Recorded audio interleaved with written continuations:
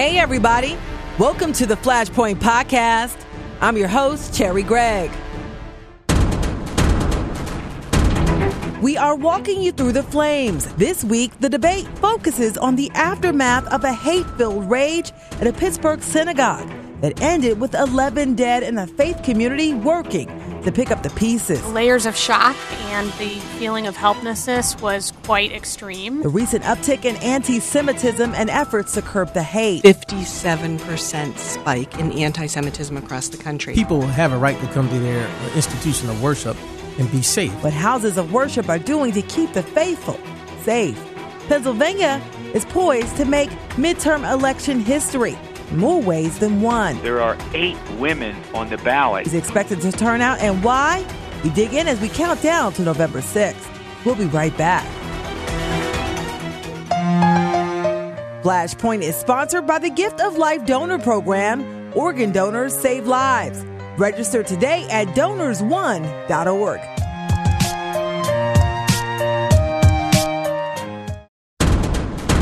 This is the Flashpoint podcast, where we talk about the issues that get everyone hot and bothered. I'm your host, Cherry Gregg. The focus is the aftermath of the massacre at the Tree of Life synagogue, where 11 faithful lost their lives. These were truly good people. The final funeral for the victims was held on Friday, just one day after the alleged gunman, Robert Bowers, pled not guilty and demanded a jury trial. He faces 44 counts, including for hate crimes. He had made anti-Semitic comments online and continued the day he was arrested. Suspects talking about all these Jews need to die. This comes as anti-Semitism in America is on the rise. So why the hate, and how do we move forward, and what can be done to keep the faithful safe? With me in the studio to discuss this Flashpoint is Robin Burstein. She's Senior Associate Regional Director at the Anti-Defamation League. We also have Naomi Adler, President and CEO of the Jewish Federation of Greater Philadelphia. And finally, we have Derek Grant. He's Co-Director of Security for Sharon Baptist Church, and he's a longtime public safety officer. Everybody, welcome to Flashpoint. Welcome. Thank you. Naomi, I want to start with you. I mean, what has been the reaction within the Jewish community in response to this tragedy that took place at the Tree of Life? Well, first of all, this was the most horrific experience that the Jewish community in America has had within a synagogue. And so the response was in layers, right? It happened on the Jewish Sabbath, the Shabbat. And so a number of people were hearing about it while they too were in synagogue or right afterward. So the layers of shock and the feeling of helplessness was quite extreme. We immediately heard from our community in the greater Philadelphia area that they wanted to come together. So they looked to the Jewish Federation and the Jewish Community Relations Council to first create a series of visuals, and one in particular, which was interfaith downtown at Rodef Shalom. Yes. And then they asked immediately, could we convene and be convened by the Jewish Federation for a security briefing on Monday morning? So that was initially what was going on. A security brief, just to explain the security briefing. So the security briefing was convened by our Director of Community Security, Frank Reel, who is an employee of the Jewish Federation. And the Jewish community has been targeted for many, many years. So the Jewish Federation works with organizations such as the ADL to ensure that everyone is trained. So immediately, the leaders of all kinds of synagogues and Jewish institutions asked for an update. Yeah. We provided one with the Department of Homeland Security, the FBI, the Police Department of Philadelphia, and of course, Frank Reel, our Community Security Director, to remind people of what they need to be doing and to ensure that everyone had everyone's contact information and understood what it meant to do the best you could to keep your community secure. And Robin, I mean, we were told that Robert Bowers, a 46-year-old gunman, used hate speech on a site called Gab. Can you talk about hate speech? And he had actually indicated that he was going to take some type of action here. Yeah, so on the profile that we believe is his on the Gab website, he has a lot of anti-Semitic posts using language like Jews are the children of Satan, kike infestation, filthy evil Jews, stop the kikes, diversity means chasing down the last white person. He apparently sent a Gab post with a picture of a crematoria with the words, make ovens 1488 degrees again. The number 14 refers to a 14-word mantra used by white supremacists, and 88 refers to Heil Hitler. Very dedicated anti-Semite, probably white supremacist. There's a line here because a lot of people say, you know what, a lot of this is protected speech, but he indicated that this was more than just speech. I think he said something like, screw the optics, I'm going in. Yeah. Right? And so I don't know that prior to the act happening, anyone who read that would know that that was any kind of a threat. Mm-hmm. You know, hindsight is 20/20. Yeah. And so now we know what he meant when he wrote those words. Yeah, mainstream America and particularly the Jewish community were not on this Gap social media site. He literally, from what we understand, and of course there'll be more details coming out, he looked for a place where there would be a huge gathering of Jews.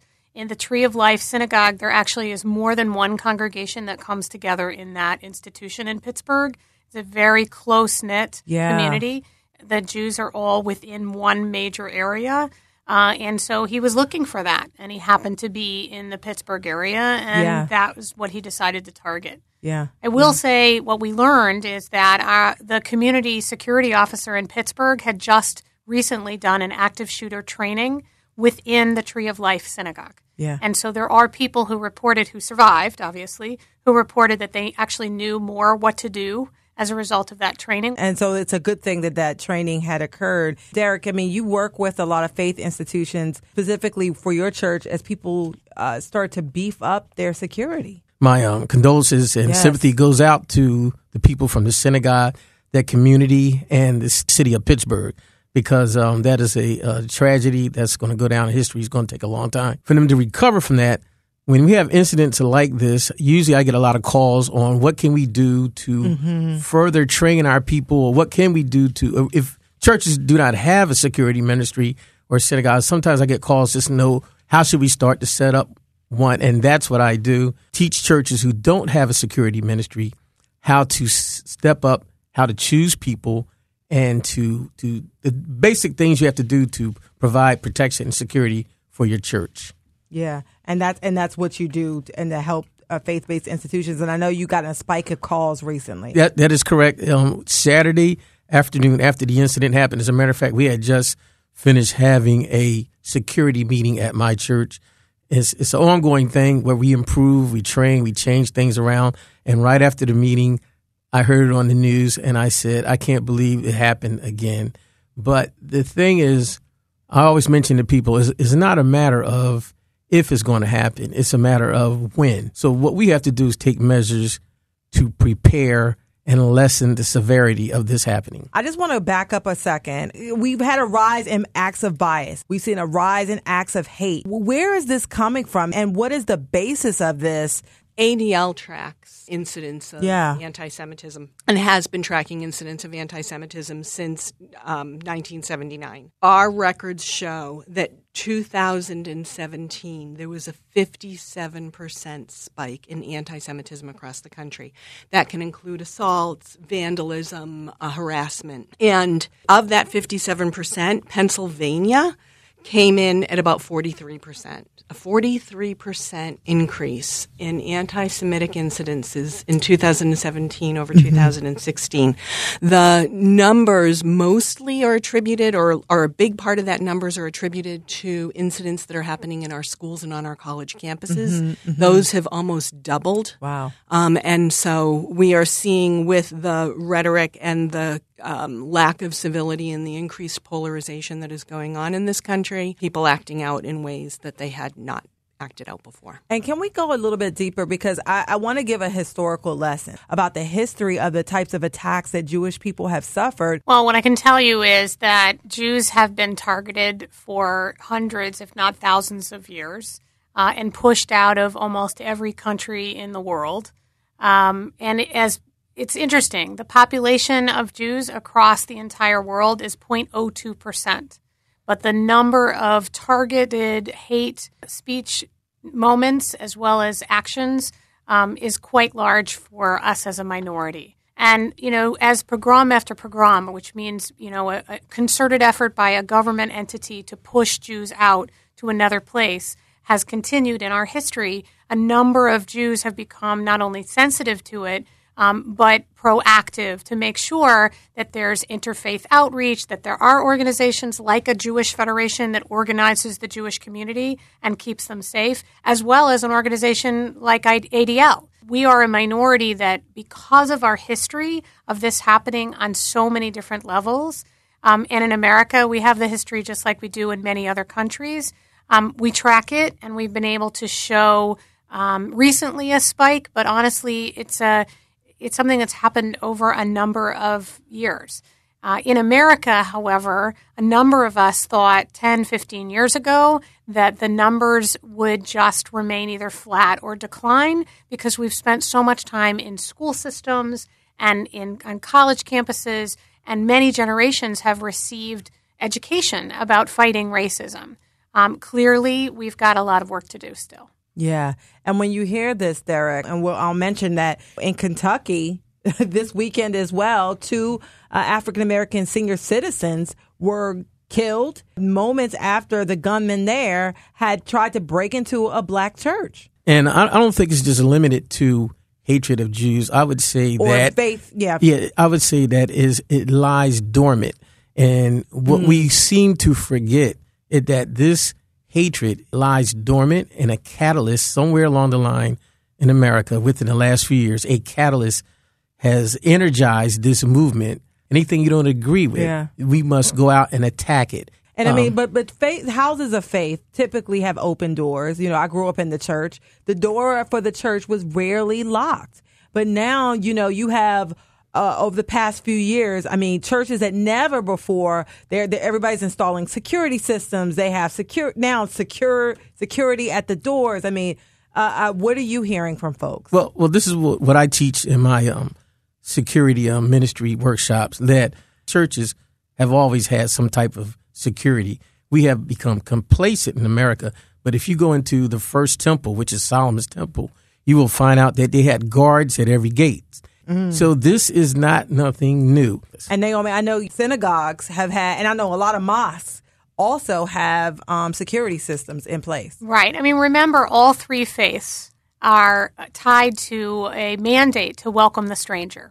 And if you're a student of Scripture, you know that in the Torah, it says that we have an obligation to open our doors. We have an obligation to welcome someone. And therefore, it is really difficult, in particular in the Jewish faith, for our synagogues to become armed fortresses. Now, if you go to Europe or you go to other places, it has become the norm because the government has decided to pay for it and make it the norm. That's not what America has ever been pushing to any church or synagogue or mosque. It is an unfortunate reality that a lot of different security measures have become incredibly important.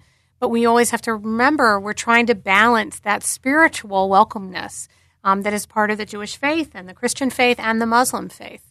It's a very tough situation for all. The reaction is, okay, beef up security, we do all these things, but then there also has to be some type of monitoring and scanning. But we have free speech in America. So hate speech is free speech. Yeah. It's protected under the laws. What's not protected is incitement. And so that's where you cross the line. People have the right to their belief systems, and they have the right to say anything they want. Now, we can monitor their hate speech, and we can watch it. We can keep track of who we know, the white supremacists who are extreme. We can monitor their activities to see if there's anything that we need to pay attention to or alert authorities to. But that's as far as we can go. And we've seen that almost every one of these actors, we've had devices sent to people who oppose our current president, President Trump. We've seen the man who killed all these people at the synagogue, with the man in Kentucky. All these folks had some kind of link to hate speech. The acts of these people, they are trying to threaten the community. They're trying to create fear and terrorize us. But I think if we all stand together, we will not let them win.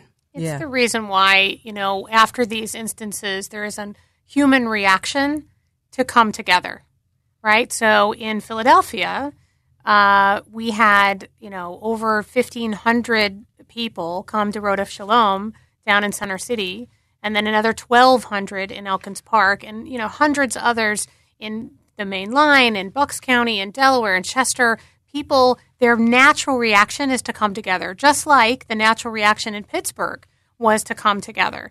And I think what's really important is major community leaders came together from all different faiths to say we're not going to stand for this, to combat exactly what Robin said, the intimidation factor that is what the perpetrator of hate wants. And that's why this weekend we've asked, in particular Jews, but all people of faith, to go to their church or synagogue or mosque in defiance of this play towards making sure that people will stay away. We don't want intimidation. Instead, we want people to feel like they can go to their house of worship and really be there with their community. So actually, we've told people who normally don't go to synagogue every week to go. Yes. And so how do you balance that, Derek? What are some of the things that these institutions can do? Well, first and foremost, we must realize that people have a right to come to their institution of worship and be safe. They have a right to be safe and not be in fear that if I come here today,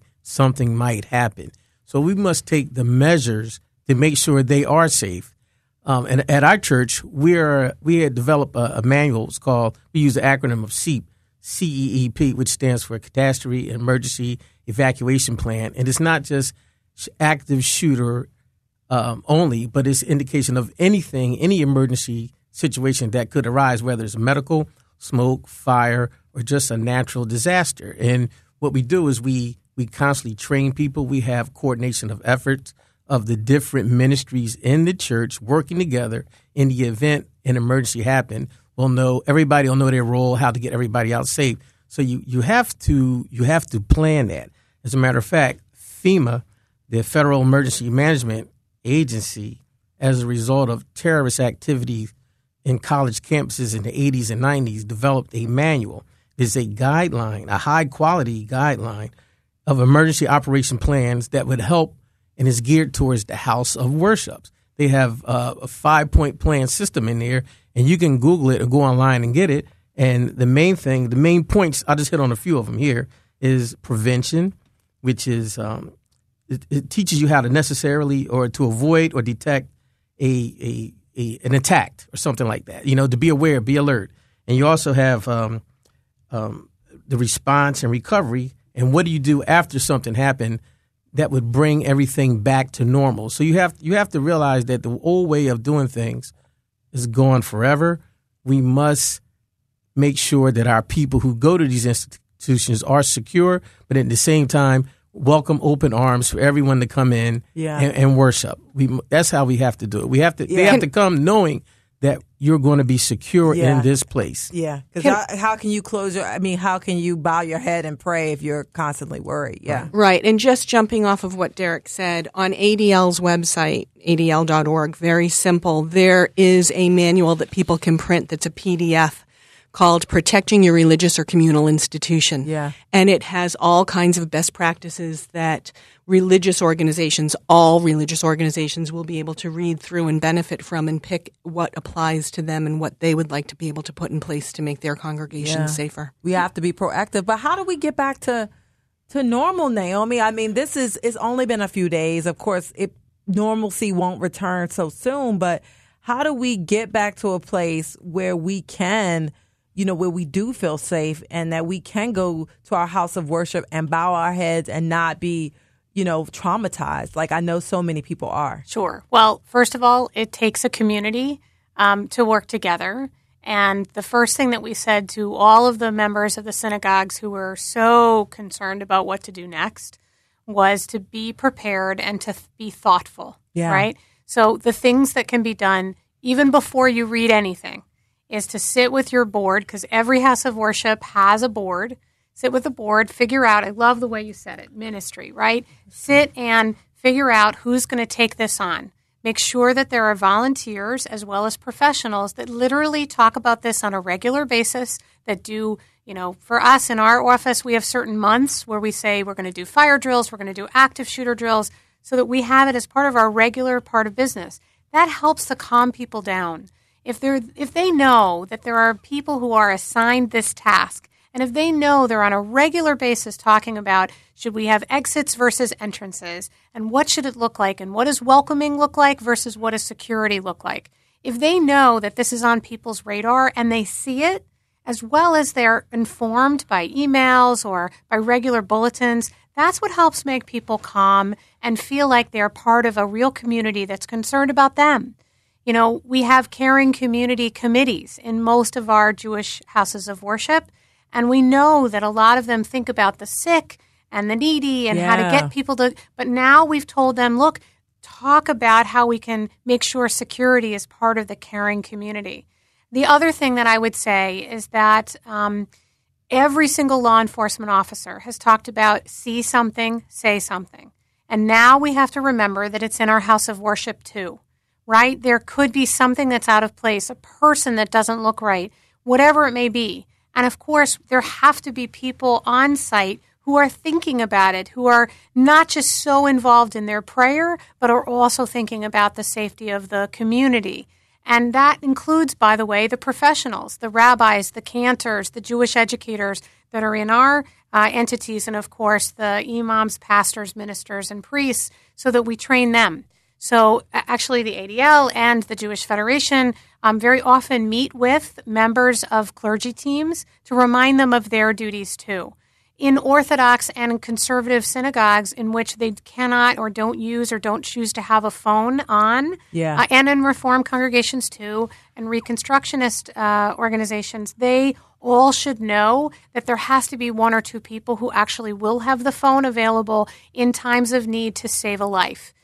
So that there is a text system. The Jewish Federation has a immediate text system where if there's an active shooter in a particular community, that someone will see the text and that they know what to do, and that the rabbi and the cantor and any other major volunteers that are there know exactly what to do. Communicating that out to them and to the community and the community's congregation really is a way to step back and return in some part to normal. And I got to ask this question because, you know, when there was that school shooting in Parkland, they said if the teachers had guns, you know, the bad guy, you got to ask it. Should people in the house of worship be armed? Should there be people within houses of worship that have guns that could take out these shooters? And I got to ask it. And that's a fair question because it's a controversial topic, but it's like this. Whereas firearms might be a answer, it is not the answer for everything. In certain situations, that may have been true. If it comes up, I can't address the issue at the synagogue from a tactical standpoint because I was not there. But if you have trained people, in some instances, that could help the situation. But that's not overall. And I don't want to give people lead people the wrong way to think that the whole thing about security is only involve people with guns in church, because that is far from the truth. There's a lot of other security measures you can put that don't include firearms. Yes. More guns are not the answer. We believe that collaboration between law enforcement and the lay leaders and the professional leaders in houses of worship is the best way for them to ensure their security. Because this is Flashpoint, we have to wrap this up. What should people of faith do, number one, to curb some of this hate? And number two, to stay safe? Hatred. Just recognize that it does exist, and we have to do what we can to promote the people who don't think like that and speak out against this hate. Do you know every year in the city of Philadelphia they have a interfaith peace march? That should be swelled to so many people that, you know, can barely contain it. I think the most important thing that we can do moving forward is to demand civility. Words matter, and it's time for us to demand that our leaders denounce hate. I think it's time for people of all faiths and ideologies to speak out against all types of hate, anti-Semitism, racism, everything, and ensure that we have a future that we can have people who have different opinions and different ideologies, but still can talk to each other and come up with some kind of common sense solutions. Yeah. So every single person can make a difference in the fight against hate. Everyone can monitor social media. Everyone can come together and pray. Everyone can promote dialogue. And everyone needs to make sure that the way that they listen and respond is with respect and with very clear speech back. If I've known or learned anything over the last few days, is that we need to remind people to act as a community. We can't just be exposed to the news and say that's just too bad or that's awful. We have to make it as a call to action. If we believe that there's something that needs to be done, we can't just sit in the sidelines. We have to act together, and we also have to act individually to take responsibility for this speech. Well, I want to say thank you to Naomi Adler, thank you to Robin Burstein, and thank you to Derek Grant for coming on Flashpoint and talking about this issue in the news. Next up, a deep dive into the numbers in advance of the midterms. Almost anything can happen. How Pennsylvania is poised to make history. We'll be right back. This is the Flashpoint Podcast, where we talk about the issues that get everyone hot and bothered. I'm your host, Cherry Gregg, and one thing that gets Pennsylvania residents hot under the collar is this upcoming election. Polls are predicting a higher than normal turnout on November 6th as more women than ever make a run for office.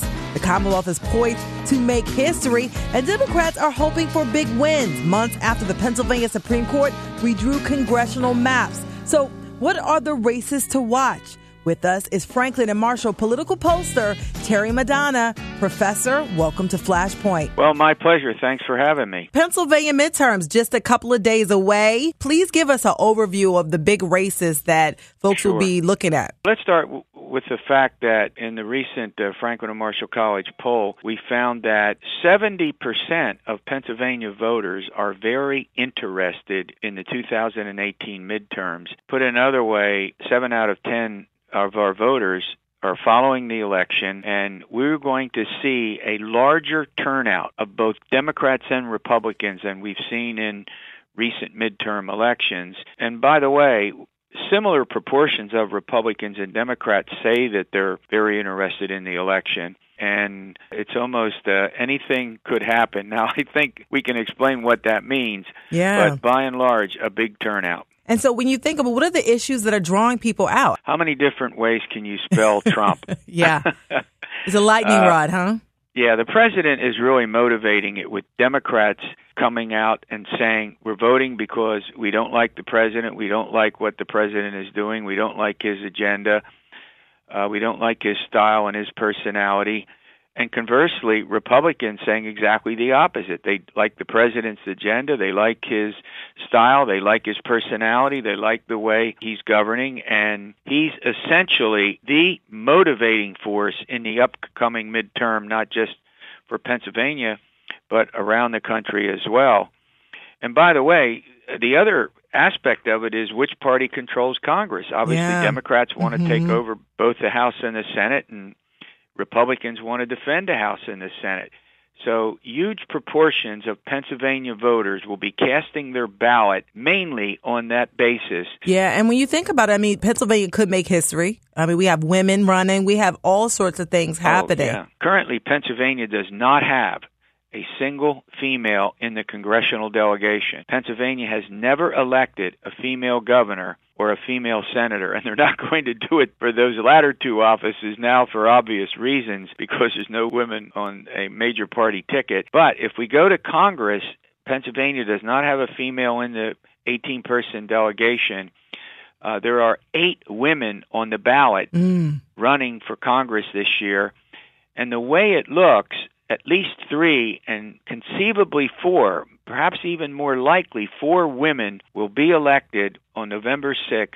That will be the largest number of women to represent the state of Pennsylvania in its history. With the pro-Kim, Mary Gay Scanlon race, you know a woman's going to win there. By the way, they're all down in the Philly burbs where they're likely to win, or up in the Lehigh Valley in the 4th, the 5th, the 6th congressional districts. That's basically Montgomery, Delaware, and Chester counties. Now, there's squibbles of other counties that, have part of those districts, and then a seat up in the Lehigh Valley, Congressman Charlie Dent's seat, which has been reconfigured, and there Susan Wild looks more likely to win than not. So that would be 4 women that would go into the delegation. Wow. And so let's talk about this. I mean, because earlier this year, we had the entire map redrawn. How is the redrawn map going to impact what happens on November 6th? Well, they're going to have a huge effect. I mean, in 2011, after the Republican-controlled legislature designed the map back then, and Tom Corbett, a Republican governor, signed that legislation into law, the Republicans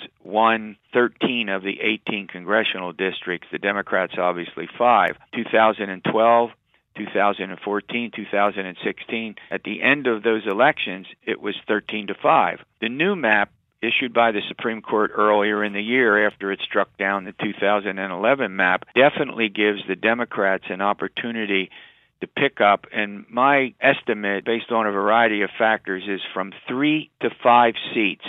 Wow.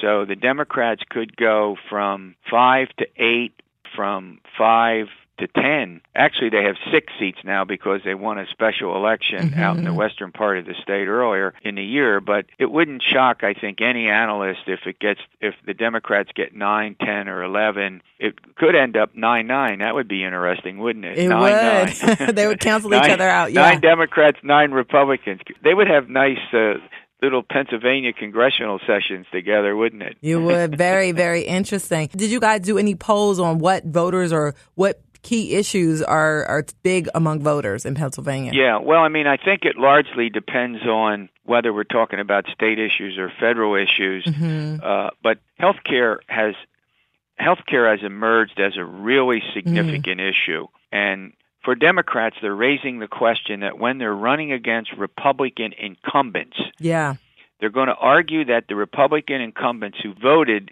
to repeal and replace the Affordable Care Act and cast other votes, often in committee, that they basically are denying coverage, making it impossible for individuals with pre-existing conditions to gain or to earn, to win, to buy, however you want to put it, health care coverage.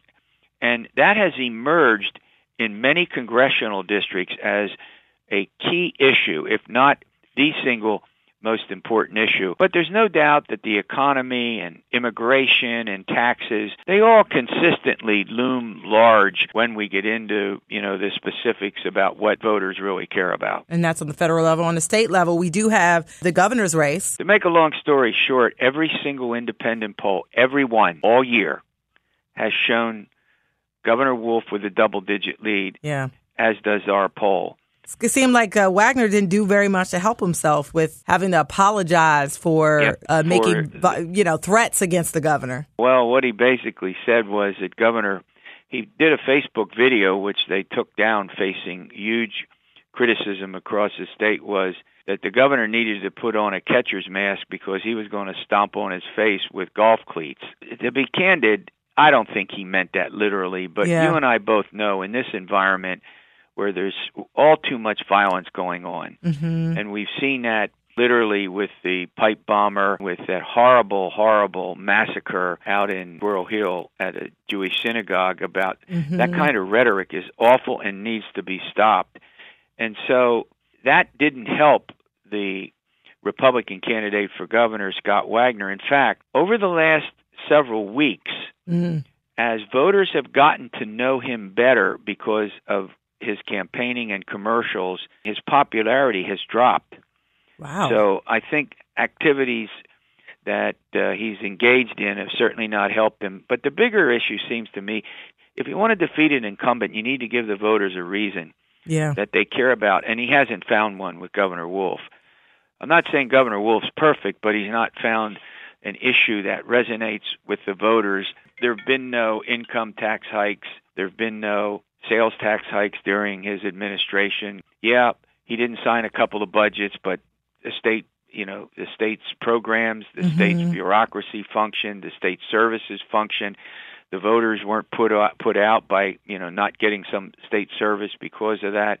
And just in this year's budget, they increased it by almost 3%. But here's what's important. They put $1 billion more into education, into the schools, and that's one of the key issues over the last 4 or 5 years in our state. Yeah, and I've seen Wolf out on the trail talking about that, touting that as one of his big accomplishments. And so it looks like Wolf and Fetterman will likely be successful on November 6th. I don't end elections, but I like the way you put that because we're not certainly ending them. I will tell you, this is you get a feeling in this election with all the polarization, you just get the feeling that almost anything can happen. You know what I mean? Yeah. That all the information we have and the research and the models that we use to do these forecasting, you just have to be really careful. But candidly, it does look like the Democrats are going to win both the governorship and Senator Casey will be reelected. And I'll put it this way, are likely to win. I'm not ending the election. I'm not, the voters will do that on November 6th.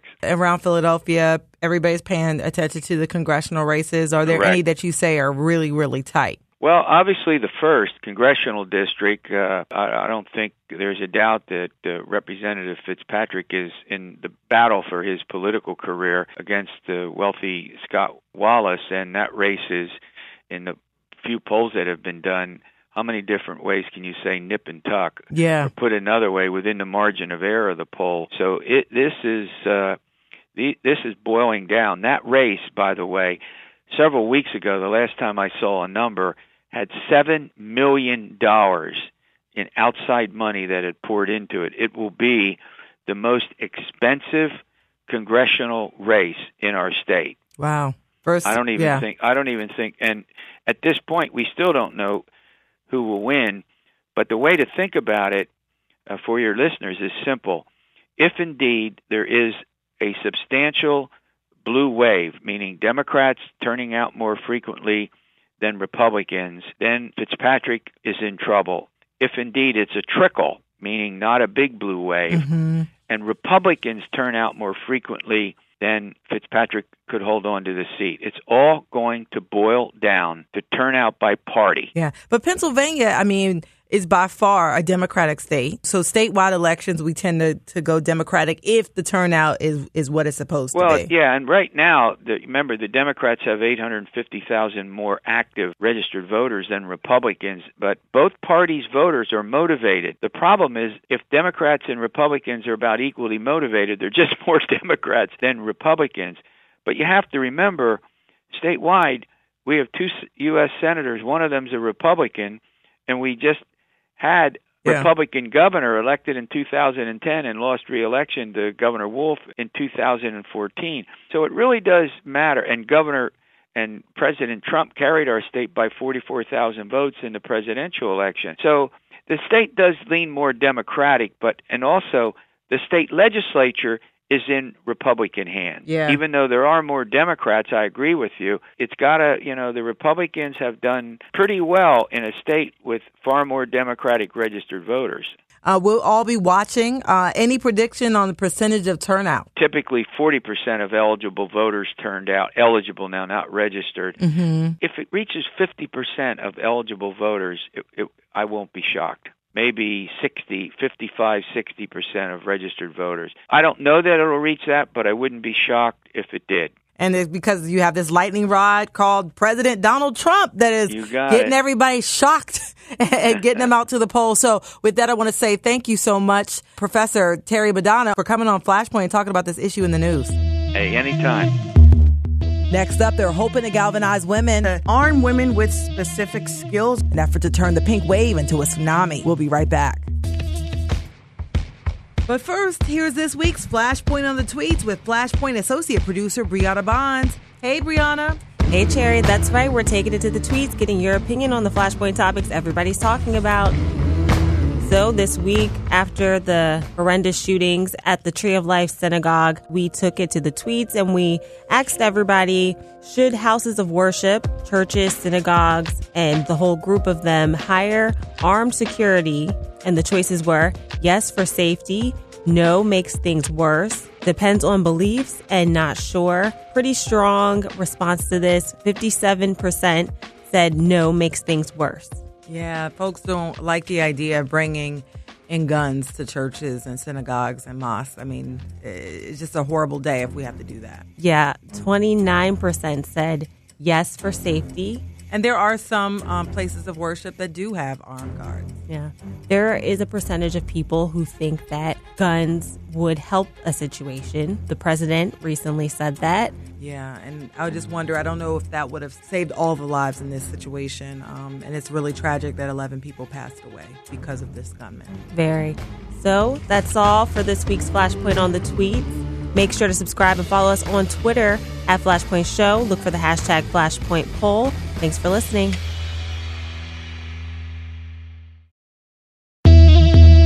This is Flashpoint, and I'm Cherry Gregg. We here at KYW are all about community, elected office, business, and perhaps everything is turning pink. Communication strategist and brand builder Desiree Peter-Kimbell has been a part of the budding rosy hue of dynamic women for over a decade.